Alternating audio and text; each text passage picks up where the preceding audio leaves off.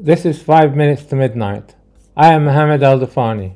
In this age of 24-hour news, the internet, social media, and the virtual demise of in-depth journalism, we tend to see international problems and conflicts as isolated events, disconnected from one another and from the past. In this episode, Middle East analyst Dr Farhang Jahanpour views the current problems of the Middle East and its relations with the West from an historical perspective. He outlines a vision whereby Middle Eastern peoples might regain their position as great members of the international community. Welcome to 5 minutes to midnight, Dr. Farhang Jahanpour. Well, thank you very much indeed for inviting me to take part in another of your podcasts. I would like to talk about the Middle East in a changing world. As you know, the whole world is in turmoil at the moment, and so is the Middle East. And as part of the world, the events in the world will obviously affect the Middle East and its future. As you have recorded a large number of excellent programs and interviews with a number of experts on individual Middle Eastern countries, I will try to talk about generalizations about the Middle East as a whole, its past history, its challenges, and where it is going in future, hopefully. The first thing to bear in mind is that, in fact, the whole term Middle East is a European concept because they regarded India as the East, China as the Far East, and therefore what was closer to them was the Middle East. But of course, it depends where you are looking at it and where you are sitting. If you are looking at it from the Chinese point of view, India is the near West and the Middle East is the far West, and so on. If you look at it from Russia, the Middle East is the near South. If you look at it from Africa, it's the near North. So the whole concept is actually a very muddled one. So now that we know that the whole term does not apply to anywhere, probably can stop. But if you like me to go on, the way that the West is regarding the Middle East at the moment, it includes a number of major countries like Iran, Iraq, Turkey, Egypt, Jordan, Lebanon, Yemen, the 6 members of the GCC, Bahrain, Kuwait, Oman, Qatar, UAE, Saudi Arabia. And of course, in the past 75 years, Israel has also become a part of the Middle East. As you know, this month, they celebrate the 75th anniversary of the establishment of the State of Israel. Sometimes they also include Afghanistan, although Afghanistan is really more in Central Asia and the East, but because of its affinity, linguistic, cultural, and historical affinity with Iran, I think it is okay to include it in the Middle East. Now, I have traveled to most parts of the Middle East. I've been to, of course, Iran, Turkey, Egypt, Jordan, Bahrain, Israel and Palestinian territories, and so on. And sadly, what I found in all those countries is that there is a situation which is not very satisfactory. Most of them lack democracy. And what is more, something which I found practically in all the Arab countries, in Iran and even in Israel, is a feeling of uncertainty and vulnerability. None of the regimes definitely feel very secure, and the people are also mainly unhappy about their plight. However, it is important to point out that both the Middle Eastern people and the West have a rather poor understanding of the Middle East, and as a result, we are facing major problems in mutual understanding, and they are the reason for some of the conflicts during the past few decades. It is important to bear in mind, both for the sake of Middle Eastern people and also to remind the West, that the Middle East is heir to great civilizations. What is not quite realized is that civilization as we know it really started in the Middle East and in the Indus Valley. The Sumerians became the very first people to develop complex systems that we can call civilization as far back as the 5th millennium BC. Mesopotamia was home to several powerful empires and civilizations, including the Assyrian Empire. And what is important to bear in mind is how long these civilizations and empires lasted. The Assyrian Empire lasted from 1365 to 1076 BC. The new Assyrian Empire from 911 to 609 BC. And of course, Egyptian civilization coalesced around 3150 BC with the political unification of the Upper and Lower Egypt and created a great civilization. The Persian Empire started with the Medes from 678 BC to 555 BC. The Achaemenids from 550 to 330 BC. Then the short-lived period of Alexander's invasion and his successors, which again was replaced by the Parthian Empire from 247 BC to 224 AD, over 470 years. Then the Sasanian Empire from 224 AD to 651 AD, over 420 years, which ended with the Islamic invasion of Iran. Of course, after the Islamic invasion too, and the Islamization of Iran, Iran produced some of the powerful empires within the Islamic world.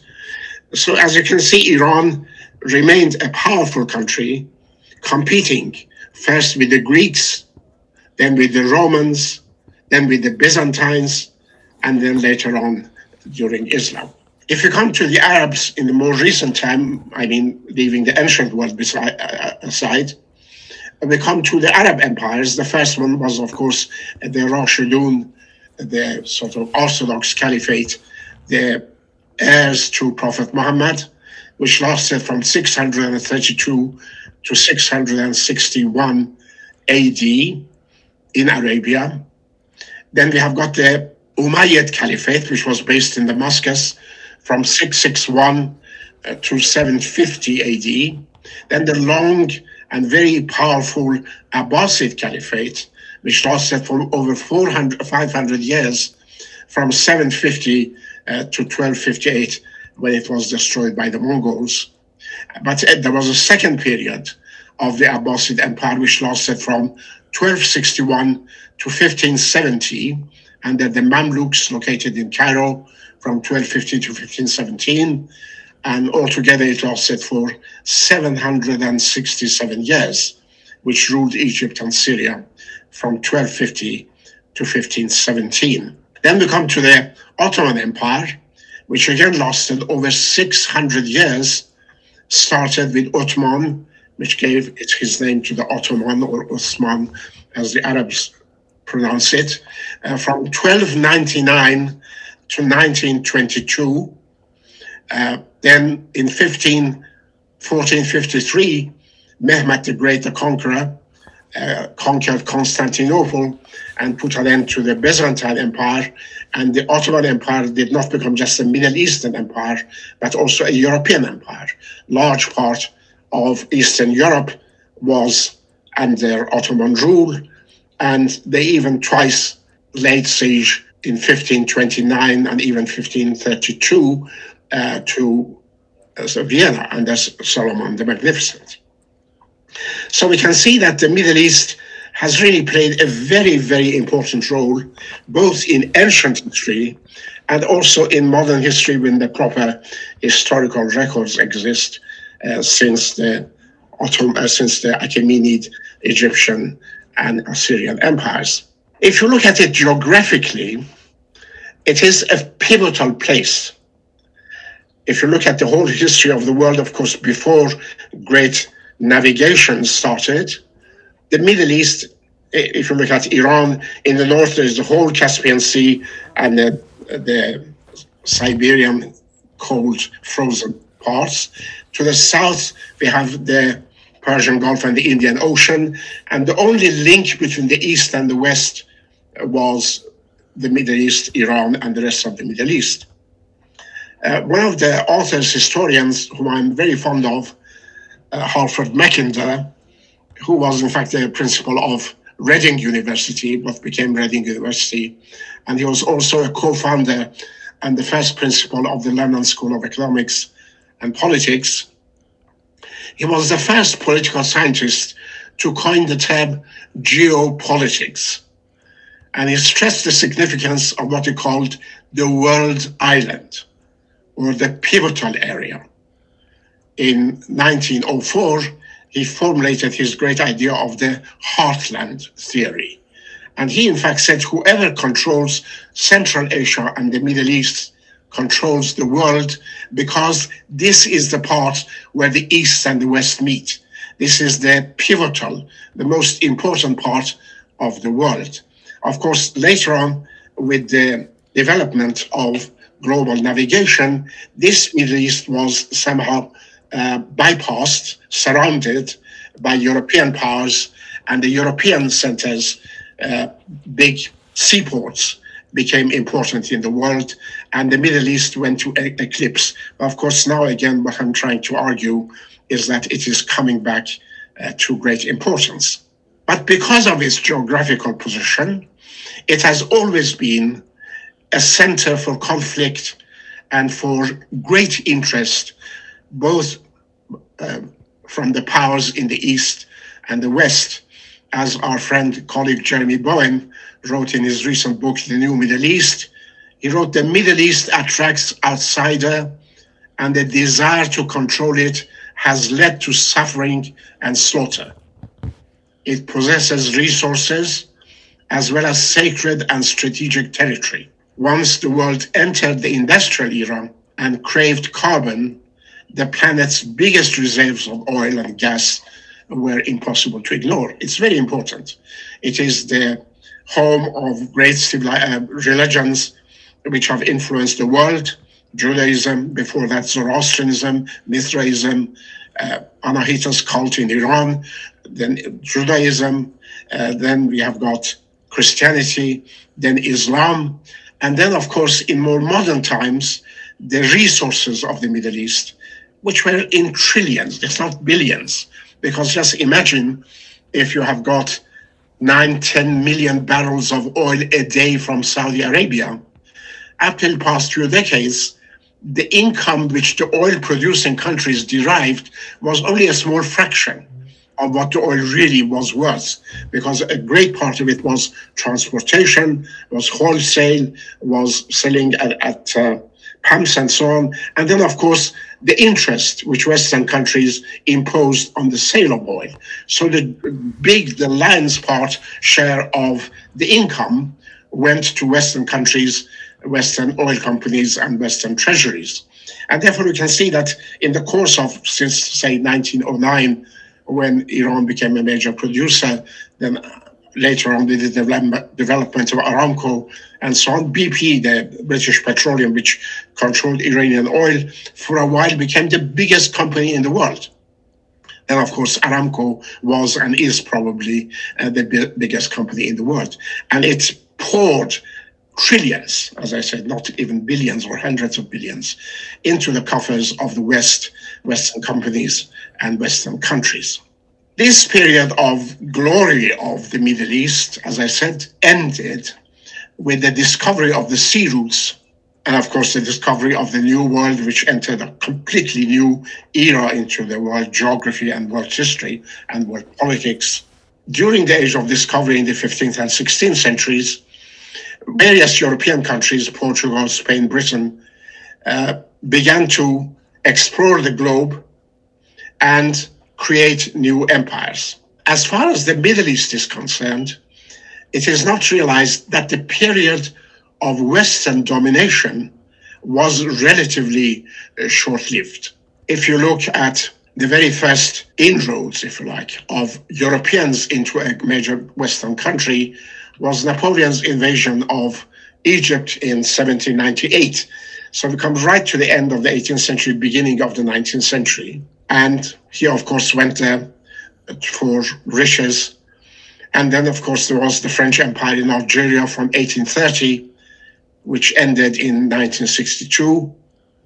It is estimated that the native Algerian population fell by up to 1/3 between 1830, the occupation of Algeria by the French, and 1875 due to warfare, disease, and starvation.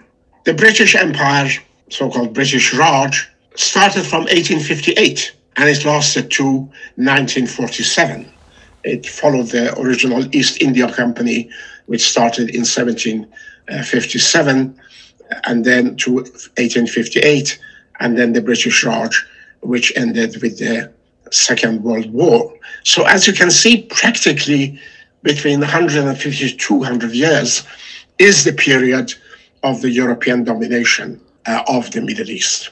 During the Second World War, European empires tore into each other and killed millions of each other and citizens of other countries. According to latest revised figures after the collapse of the Soviet Union, we now have these gigantic, unbelievable figures.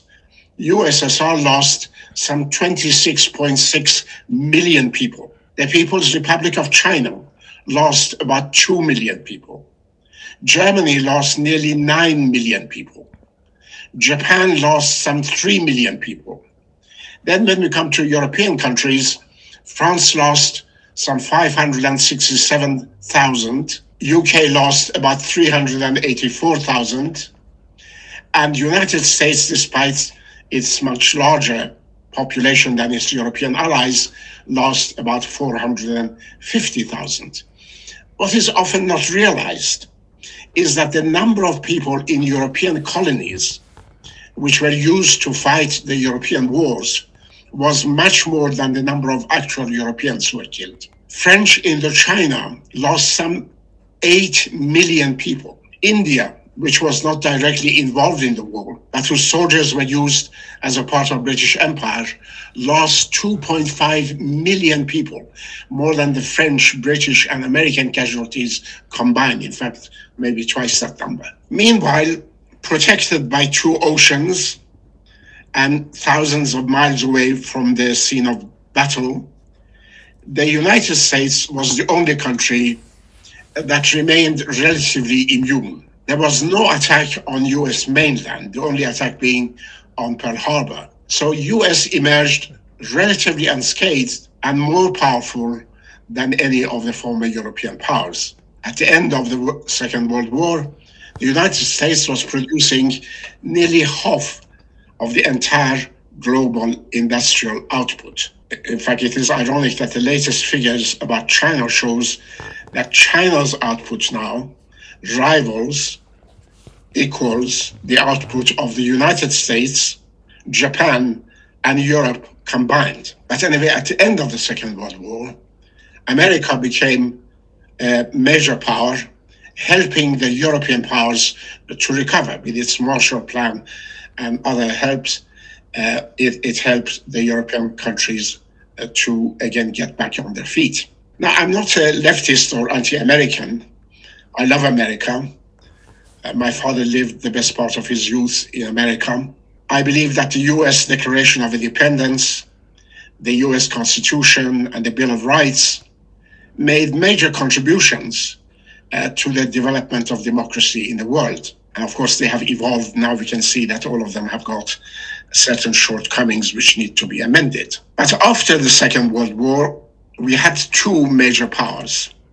We had the United States and the West, and of course the Soviet Union, NATO, and the Warsaw Pact. In 1941, Henry Luce declared the American century. And I think he was not very wrong about that. It's nearly lasted many decades when America was supreme. And in 1992, with the collapse of the Soviet Union, America really became a colossus, a hyperpower, a superpower in a unipolar world. The result has been, I think, disastrous, both for the Middle East, of course, with a succession of wars in Iran, Iraq, Libya, Syria, Yemen, further afield in Somalia and elsewhere. We have seen the images of Fallujah, and other places became victims of the depleted uranium, from Baghdad to Najaf, Ma'quba, Ramadi, and so on. They are as familiar as scenes of disaster to the people in the Middle East, especially in Iraq, as the 9/11 attacks, which fortunately produced much smaller number, a fraction of the casualties in the Middle East for are familiar to the Americans. There has been a strong impression given in the world, which has been even accepted by the people in the Middle East, that the West has always been the land of democracy and human rights, while Middle East has been the land of despotism. Now, historically, this is not really true at all. If you look at the recent history of the rise of the West, you see that most countries in America and Latin America developed with the ethnic cleansing of the native populations. We had slavery on an industrial scale unprecedented in the past history of the world, when millions, tens of millions of Africans were taken from their countries in the slave ships to Europe and America. But we also have had some of the major problems which have arisen politically and militarily in the world. We talk about Eastern totalitarianism. Well, the real totalitarianism really started in the West with communism in Russia, which started, of course, with ideas in Germany. We have the rise of fascism in Italy, in Spain, in many other countries, followed by the rise of Nazism in Germany, militarism, something which President Eisenhower warned us against, the military-industrial complex.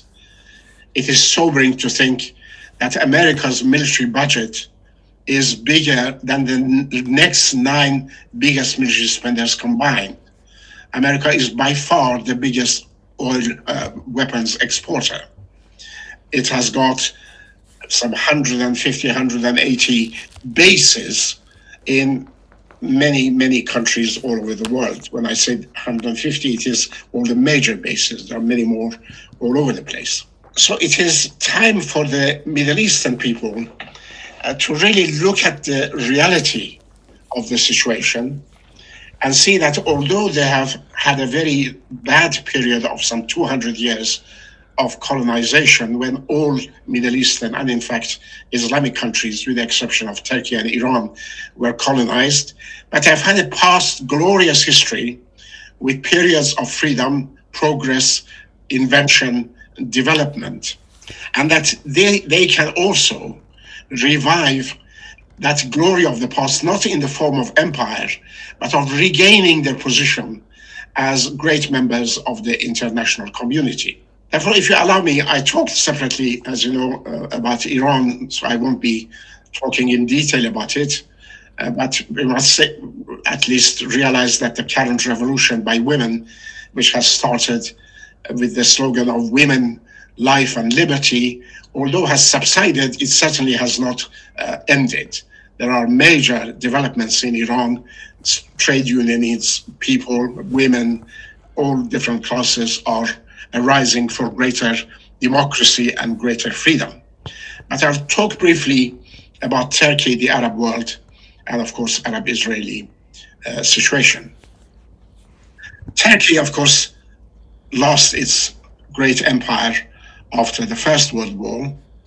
And even after the Second World War, it saw a series of regular military coups, often supported by the West, whenever the country or the government was moving towards some form of independence or return to its Islamic identity or Ottoman identity. There was a military coup to return it back to Ataturk's views of secularism. But eventually, Turkey achieved some form of stability with the rise of the Islamist-oriented Justice and Development Party, led by Erdogan first as prime minister and then lately as president. Now, I think with the elections which are coming shortly this month in Turkey, Turkey is at crossroads.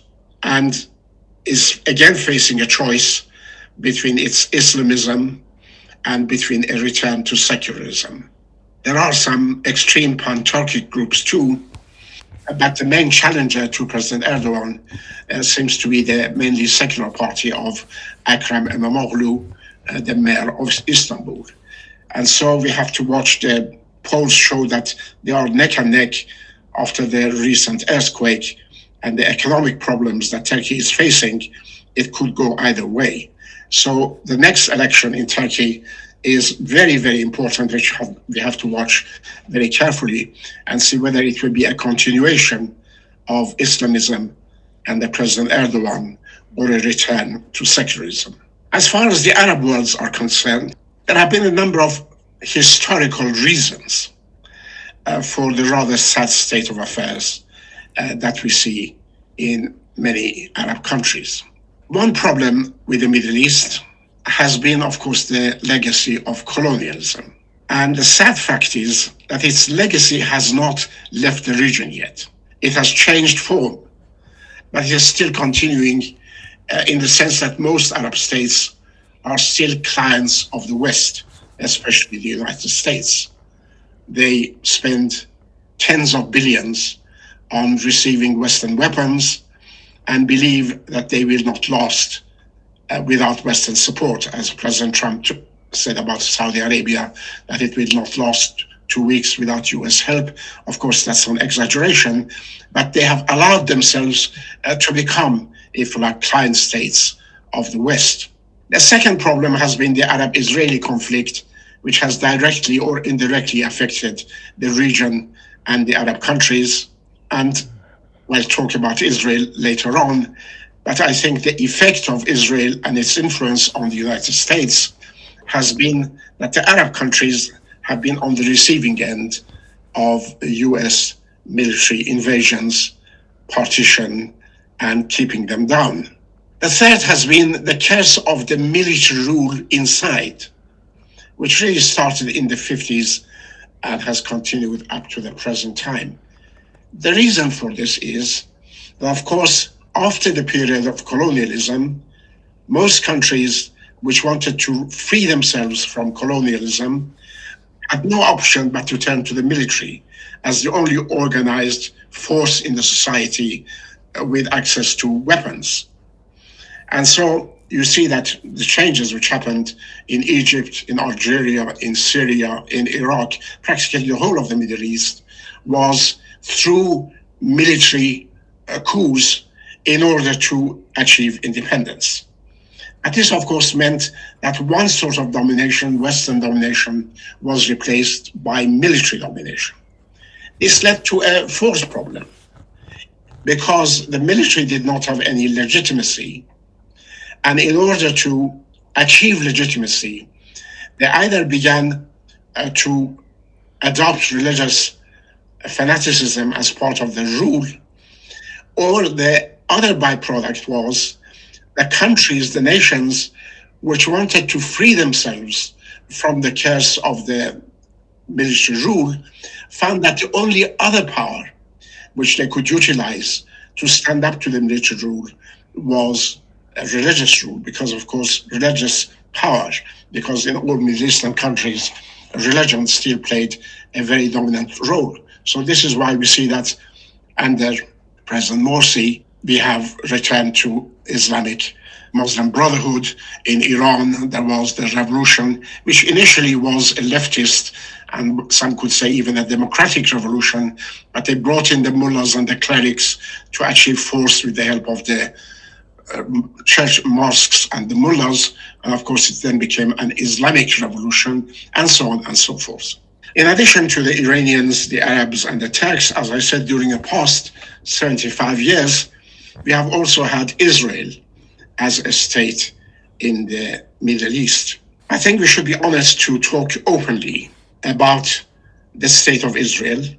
There has been some ugly anti-Jewish, what in the West called anti-Semitic feeling among some fundamentalists in the Middle East, even to the point of denying the Holocaust. We really have to get over that nonsense. When I first came to England in 1960, I met a German lady who belonged to a rather rich Jewish family in Berlin. And even when she told me about her history, even then, many years afterwards, she really could not stop crying. Being a member of the rather rich family, they had servants, they had a maid, and the maid had gone to collect her from a private nursery. And when they came to the house through the back door, they saw that the SS was in the house. The nurse was very quick in putting her hand on her mouth and dragging her out from the back door and taking her to some relatives. She said that was the last time she saw her parents. They were deported from Germany to Poland and later on died. Now, you cannot deny this horrible killing of some 6 million Jews in the worst possible circumstances by the Nazis in Europe. Of course, this was not a Middle Eastern problem. But we in the Middle East, I mean, the people in the Middle East, I'm of course British and we live in the West, they have to come to terms with this feeling of loss, vulnerability, and victimhood which the Jews feel all over the world. But of course, as if we have the courage to stand up to the fundamentalists and declare our solidarity with this sentiment of the Jewish people, we should also have the courage to stand up to the attacks which are made on the Arabs and the Palestinians by the State of Israel. As you know, the State of Israel initially came into existence with the 2nd of November 1917 Balfour Declaration by UK Secretary of State Lord Balfour. In this short statement, he wrote, "His Majesty's government viewed with favor the establishment in Palestine of a national home for the Jewish people and will use their best endeavors to facilitate the achievement of this object. It being clearly understood that nothing shall be done," and of course this is ironic, "it being understood that nothing shall be done which may prejudice the civil and religious rights of the existing non-Jewish communities in Palestine, or the right and political status enjoyed by the Jews in other countries." As Churchill said, we gave a piece of property from one people to another people. Of course, what he omits to say is that that piece of property in 1917 did not even belong to Britain. And we also have to remember that this was, of course, long before Holocaust. If you read the accounts of Lord Balfour himself and the British government, you see they're rather ignoble, if you like, motives behind this move. Balfour's motivation was mainly political, of course. He thought that by so doing, he would appeal to the world Jewry, mainly in Germany and Russia and so on. And also he would appeal to President Woodrow Wilson and his two closest advisors, Louis Brandeis and Felix Frankfurter, who were avid Zionists. Lloyd George, the Prime Minister at the time, who testified before the Palestine Royal Commission, said, and this is important really to remember these, the Zionist leaders gave us a definite promise that if the Allies committed themselves to giving facilities for the establishment of a national home for the Jews in Palestine, they should do their best to rally Jewish sentiment and support throughout the world to the Allied causes. They kept their word. So really the aim was not to help the Jews or to establish a state in Palestine, but mainly to appeal to the world Jewry in America, in Germany, in Russia, in the rest of the world, to support the Allied cause. In his memoirs, Lloyd George further elucidated his position. And again, this is very important. He wrote, the Balfour Declaration represented the convinced policy of all parties in our country and also in America. But the launching of it in 1917 was due, as I have said, to propagandist reasons. The Zionist movement was exceptionally strong in Russia and America. It was believed also that such a declaration would have a potent influence upon world Jewry outside Russia and secure for the Entente the aid of Jewish financial interests. In America, their aid in this respect would have a special value when the Allies had almost exhausted the gold and marketable securities available for American purchases. Such were the chief considerations which in 1917 impelled the British government towards making a contract with Jewry, end quote.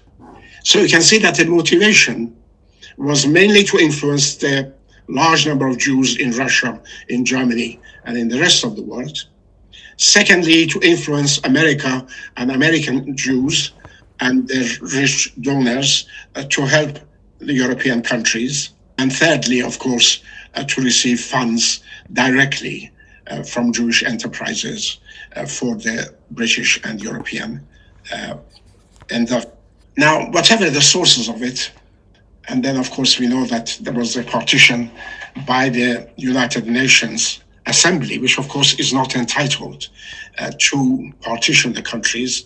It is an advisory body. The partition of Palestine did not go to the Security Council. In fact, the number of people in the United Nations General Assembly, which later on voted for an independent Palestine, was larger than the number of those who had voted for partition. But here we are. We are here. A state has been created. It has flourished for some 75 years, but at huge cost to the Arabs, many wars, and it still continues. My point now is that both the Middle East has to accept the state of Israel, but what is more important is that for the state of Israel should come to terms that it wants to be a Middle Eastern country. And if it wants to be a Middle Eastern country and not an extension of America or the West, it should behave as a Middle Eastern country, and it should come to peace, to some form of agreement with its neighbors, the Palestinians, which it has replaced, two-thirds of which is ethnically cleansed during the establishment of Israel and has kept as second-class or third-class citizens ever since the establishment of the State of Israel. Many Israelis have come to realize this, that Israel has to change course. The famous Israeli novelist David Grossman wrote, "We hand our fate over to the security people. We allow the army to run the country because we lack a political class with a vision beyond the military. Survival becomes our only aim. We are living in order to survive, not in order to live." These are very important words. Israel is now secure. It has the biggest conventional force in the Middle East. It has the only nuclear force, which it achieved even by deceiving the Americans initially, under Johnson and under Kennedy, to become a major nuclear force. What it should do is to come and achieve some genuine equal peace with the Palestinians and with the rest of the Arabs. Unfortunately, the turn it has taken recently under Mr. Netanyahu has been to go backwards into religious fundamentalism and Zionist nationalism. A member of the recent Israeli coalition agreement said, "The Jewish people has an exclusive and inalienable right to all parts of the land of Israel. The government will promote and develop the settlements in all parts of the land of Israel, including Judea and Samaria." In other words, there's no Palestine. the whole of Palestine is going to be part of the land of Israel. I think this is a rather dangerous thing because he referred to the biblical things and said God has given us the land and we have inherited it on the basis of God's promise to Abraham. I believe this is rather dangerous because if you reduce a democracy, which the Israelis claim that they had, to a religious state based on the Bible, then many people are entitled to question other biblical references which they believe gives legitimacy to the state of Israel. The Bible, of course, says the world was created some 6,000 years ago. God created Adam, and then because he was lonely, took a rib from him and created Eve. Then there was the fall. Then there was Noah, the flood covered the entire world and all world population. Then there was the flood, and Noah was the only one and his people on the little boat, which he took a pair of all the species on the earth. They survived, and all human population, from the Chinese to the Middle East to the Africans to the Europeans, are descendants of the three sons of Noah. Then, of course, God came to Abraham and said that he wants to give him a son. Abraham fell down laughing rolling on the floor, saying, how can a man of 99 and a woman, a wife of 95 have a child? But God said, I want to give you a child and I make you glorious, and then gave the promise of the promised land, and they became the chosen people. Now, when you come to this, then people are going to ask questions. Did really the flood take place? Did the world start 8,000 years ago? Was there the exodus of tens, hundreds of thousands of Jews, according to the Bible, from Egypt to Canaan, where there was no reference whatsoever to it, either in the Egyptian sources or in the excavations which have been made in the Palestine? Therefore, I think really that Israel has to come to terms with the reality of its state in the Middle East. And obviously, its best course is to become a democracy and base its legitimacy on international law and a democratic state in the Middle East in peace with neighbors, renounce its nuclear weapons, join the NPT, establish a nuclear-free zone in the whole of the Middle East, and come to terms as a valued, important member of the new Committee of Middle Eastern Nations, the Arabs, the Persians, the Turks, and try to live in peace and create another glorious era of peace and stability in the Middle East. Now, recently there have been some major regional developments.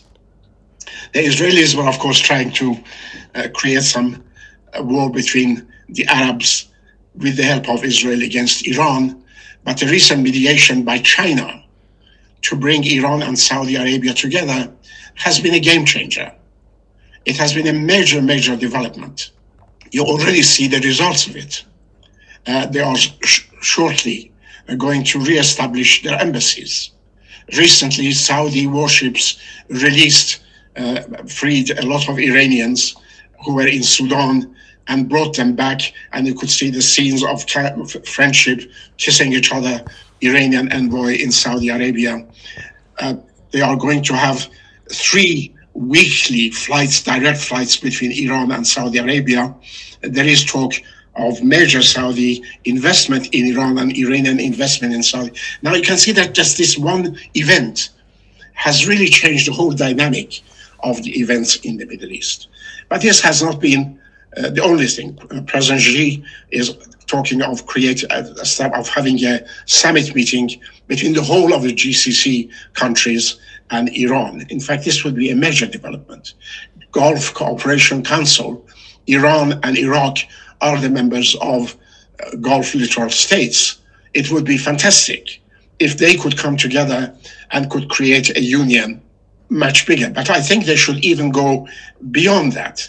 They should try to revive what was the Regional Development Council, which included initially CENTO, Iran, Turkey, Pakistan, then of course Iraq and Afghanistan, and also the Caucasus. If the GCC can join this, it will create a union of nearly 500 million people, over 400 million people, with multi-trillion-dollar GDP. It will stretch from Central Asia to Caucasia, to Iran, to Afghanistan, to Pakistan, and to the Persian Gulf. And it will create a bloc, not again as a military bloc against other countries, but through cooperation and trade and development, they can again protect themselves from any foreign influence or invasion, but also can create a great economic bloc to help their people. You see, the world after the Second World War was really a Western-dominated world. As you know, they created the Security Council in the United Nations with 5 permanent members: the United States, Russia, Britain, France, and not even China. China joined much later as the victors of the Second World War. The rest of the countries became much, much less important. The international institutions which were developed, like the World Bank, like the IMF, like even the World Trade Organization, all dominated by the West. The SWIFT, which regulates interbanking systems, is mainly under US control. The major currency is US dollar. And of course, this means that they have used, unfortunately misused, the dominance of the dollar to impose sanctions on all countries that do not do their bidding. And this has meant hundreds of billions of loss. Just imagine what Iran has suffered since the revolution because of the US sanctions. Iran was producing 5 million barrels of oil a day. It was competing with Saudi Arabia before the revolution. Then after the revolution, they deliberately reduced it to 3 million. But after the US sanctions, it went to a trickle to 500,000.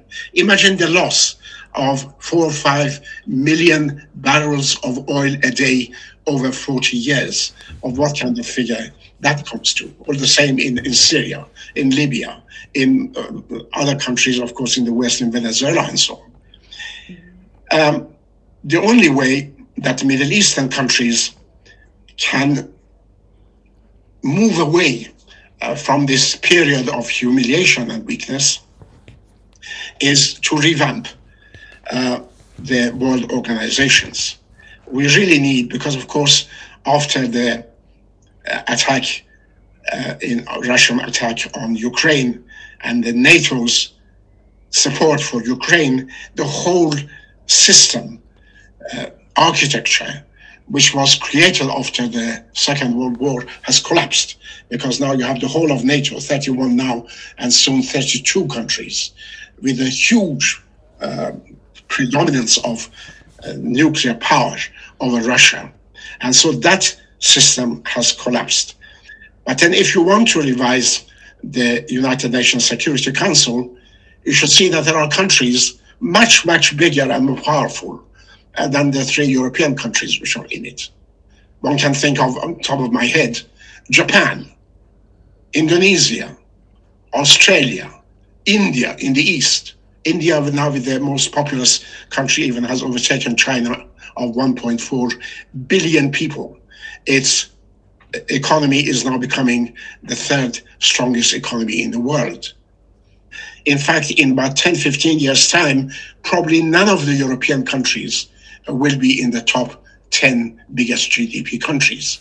While in the Middle East, you at least have 4 countries: Turkey, Saudi Arabia, Iran, and Egypt, with Turkey with over 3 trillion, Saudi Arabia with over 2 trillion, Iran and Egypt with over $1.56 trillion, with huge populations. Egypt now has got nearly 110 million.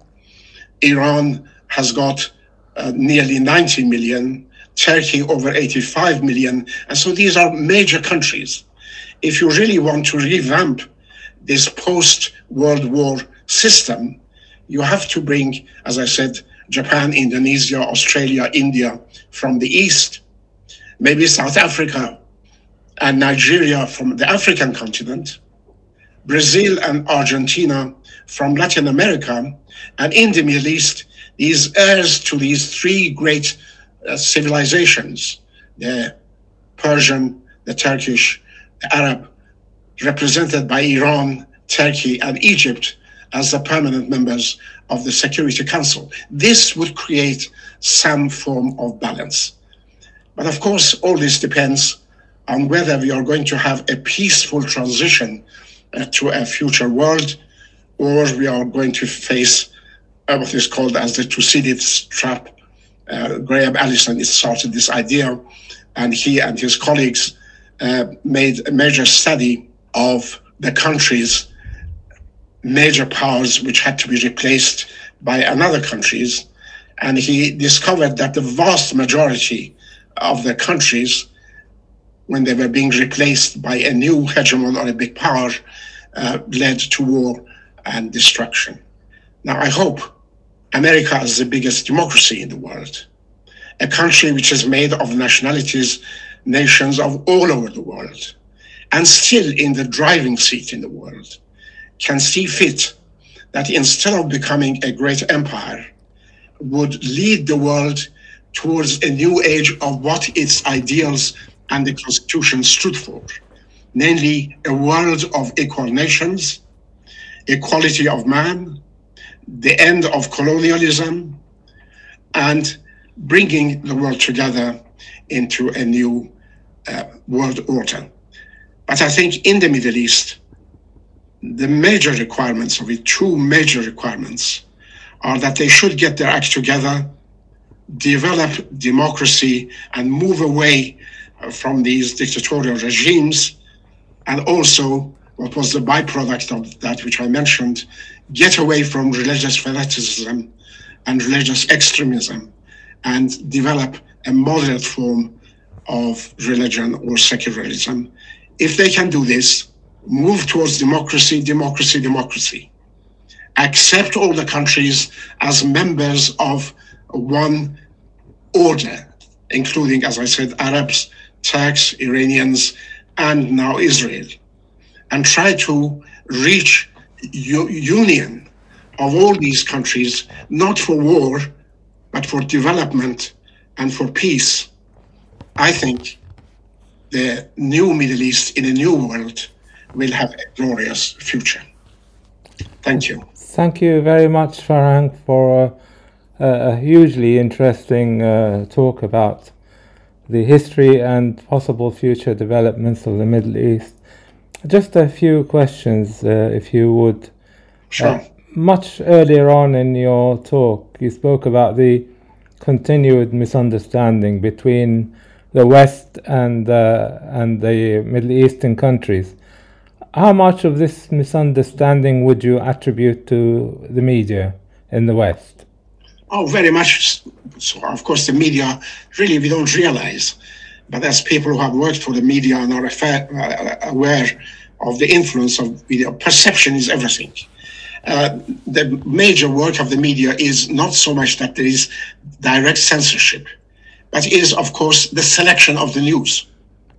Listen, when we are listening to the radio television stations of various countries all over the world, an event took place. Let's take Ukraine.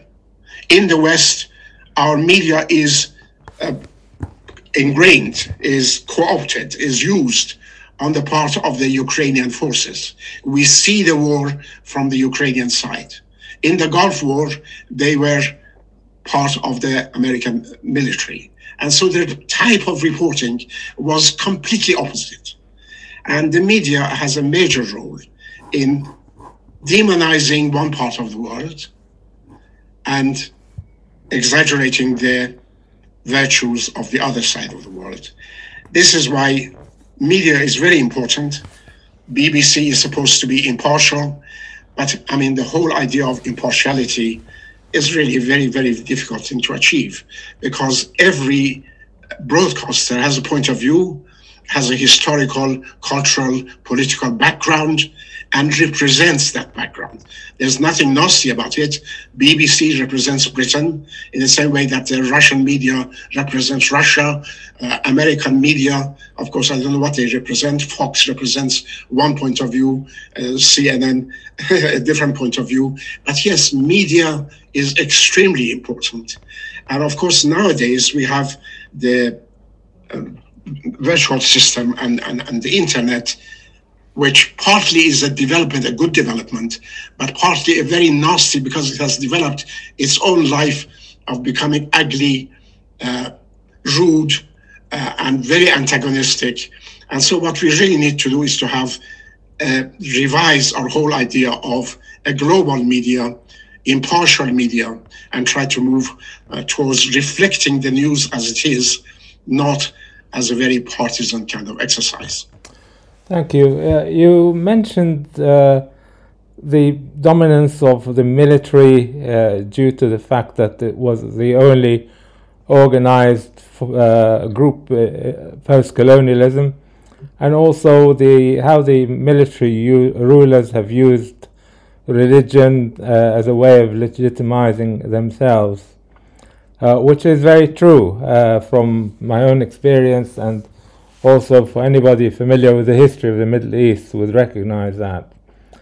One seminal, extremely important event in the history of the Arab world was the defeat in 1967. This sort of was the final nail in the coffin of secular pan-Arabism or secular nationalism, which I hasten to add is different from European nationalism. To what extent would you say that the 67 defeat actually gave a major push to religious fanaticism in the Arab world? It did not give a push only to religious fanaticism in the Arab world, but again, if people do not take it wrongly, it also gave a push to Jewish fanaticism in Israel, turned it from a democracy into a country which they thought all the biblical prophecies are coming true, Israel is becoming a great power, and so on. I think naturally, when you are in a weak position, you turn to religion as a solace, as an explanation, as a justification for your existence. I think in the new multipolar world, and a world which hopefully should develop if we are going to avoid a world catastrophe and Armageddon and destroy the human race, we have to have balance. We have to have moderation. Secularism does not mean that we have all to become atheists. Secularism means religion belongs to the private domain, while politics should be based on the collective judgment and the views of the people selecting their governments and abiding by the rules, the laws which they make. And so I think if we in the Middle East, including Israel, come to this realization that really democracy is more important than Judaism, than Islam, than Christianity, that we have to move towards globalization, democratization, unification, mutual understanding, then we can change course and create a better world for ourselves and for the world. But this also applies to America, because the religious right in America and Christian Zionists in America wield huge power, both on American politics and then by extension on global politics. So I think what we really need to have is a new renaissance, is a new reformation, is a new age of enlightenment, which we have forgotten, that we should base our ideas on science, on reason, on rationality, on peace, not militarism, on cooperation. And that is really the only way we can avoid a global catastrophe. Thank you. The dominance of the military and the religious establishment, and when I talk about the religious establishment, I think best illustrated by the brief rule of the Muslim Brotherhood under Morsi in Egypt, has contributed to the poor governance or mismanagement of the economy in the Arab countries, which in turn goes hand in hand with corruption. Do you see any way out of this? Because corruption has become quite endemic in probably all the Arab countries. You see, my experience of the masses in the Middle East whom I've met in Egypt, in Iran, even in Iran, in Turkey and the rest of them, is that the people really are not as fanatical as the governments try to make out. This fanaticism and religious extremism is government supported and induced. People are not fanatical. In fact, if you look at the history of Islam from the very beginning, look at the period of Abbasids, it was very unreligious, irreligious. There was freedom of expression. There was the development of the Ash'arites, who believed in reason. There was the belief of rationality by Ibn Rushd, Averroes. There was in Iran, even under the Safavids, when you read the works of the Western travelers, they say the religious freedom which they envied, their religious freedom. Chardin writes in the 17th century when he was in Isfahan, a situation rather like Hyde Park Corner. He says that people gather in these big coffee houses. One person talks about Islam, one talks about Christianity, one talks about Judaism. Some talk against religion, the ideas of Omar Khayyam, and nobody bothers. So the religious fanaticism is a recent phenomenon. This fundamentalism is the result of weakness. And they think, they have thought that they need to use it in order to feel strong. And of course, when you have this despotism and religious fanaticism, as you say, it leads to corruption. If you have democracy and the rule of law, so that people who are corrupt are brought to trial, they are stopped, then you can get rid of it.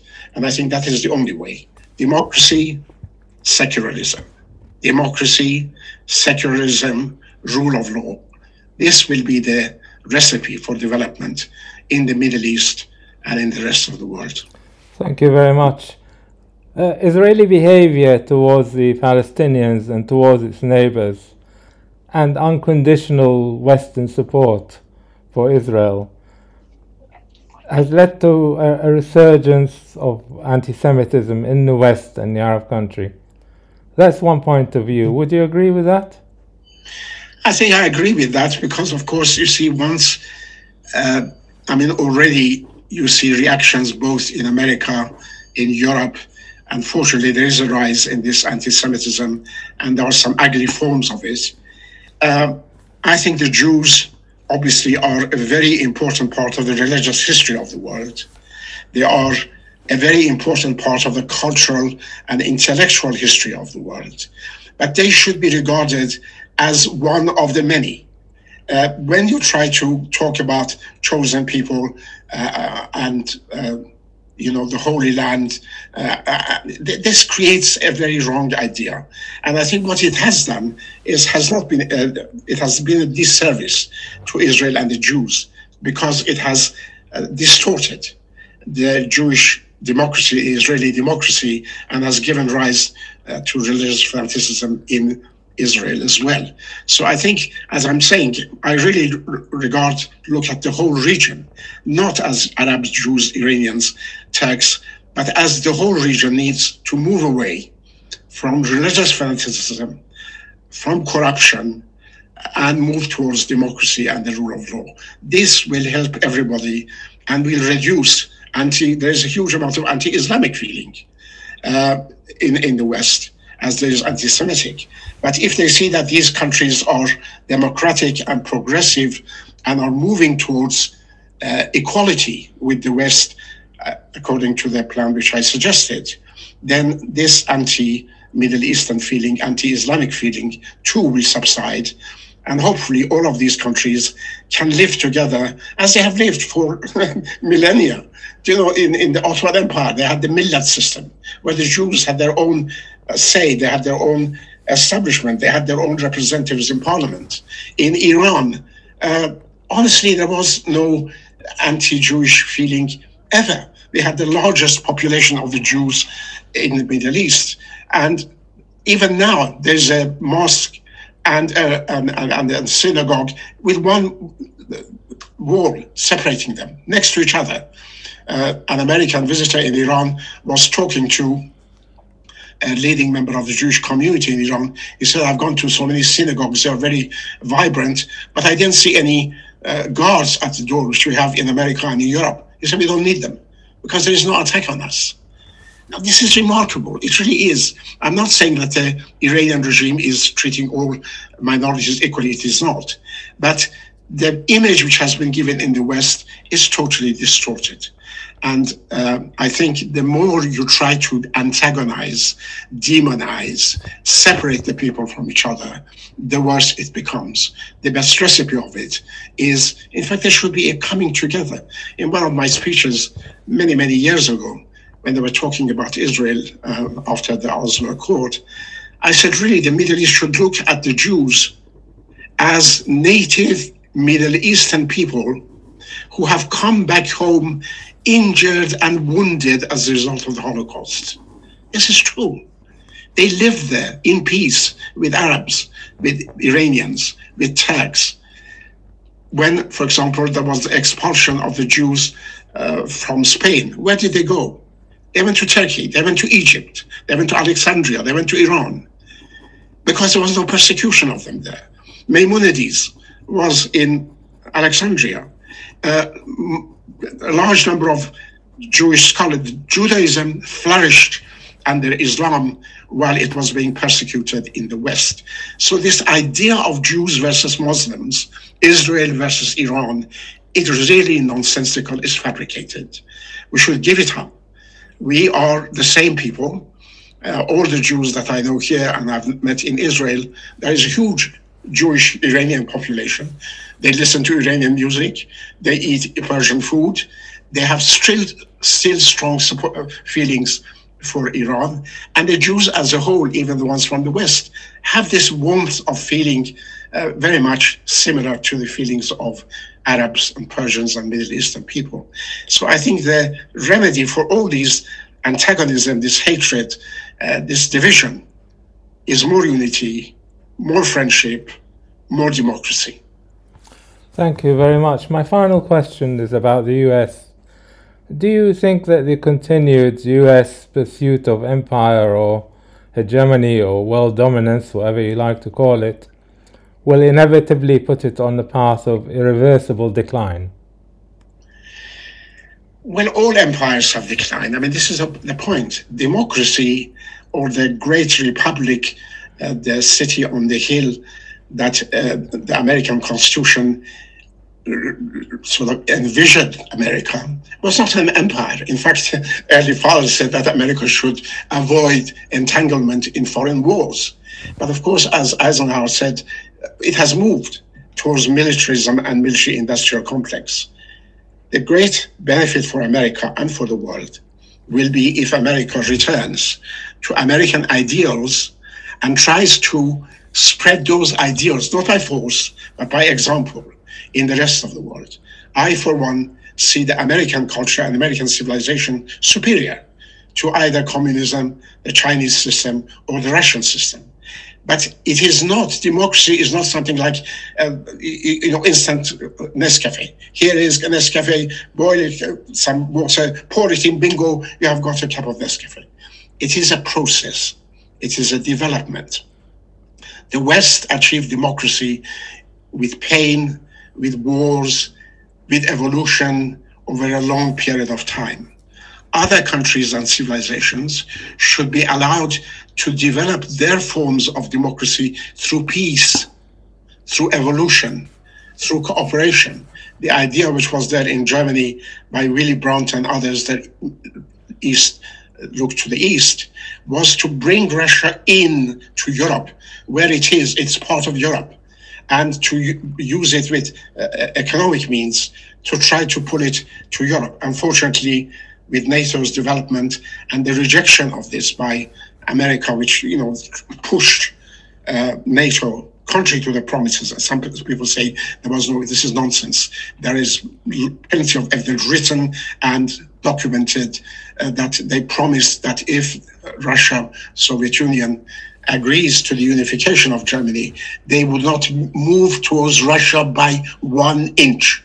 But then we have had the incorporation of all East European countries into NATO. Now, as I said, 31 countries. Then they wanted to bring Ukraine and Georgia. And now, of course, are saying that Ukraine is part of NATO, must join NATO. I think if we change course, if we continue with this present course, the result is what the doomsday clock has shown us. We are only seconds away from midnight. If we want to reverse it, this reversal should take place in Russia, in China, but also in Europe and in America. Militarism leads to war and catastrophe. Thank you very much for a really excellent and enlightening talk, which I hope would find a wide audience. Thank you very much, Farhang. That was really Thank you very much for being so kind and patient with this long interview. That was Middle East analyst Dr. Farhang Jahanpour talking to me, Mohammed Al-Dafani, on 5 Minutes to Midnight about the problems of the Middle East and its relations with the West, and how Middle Eastern countries might regain their position as great members of the international community.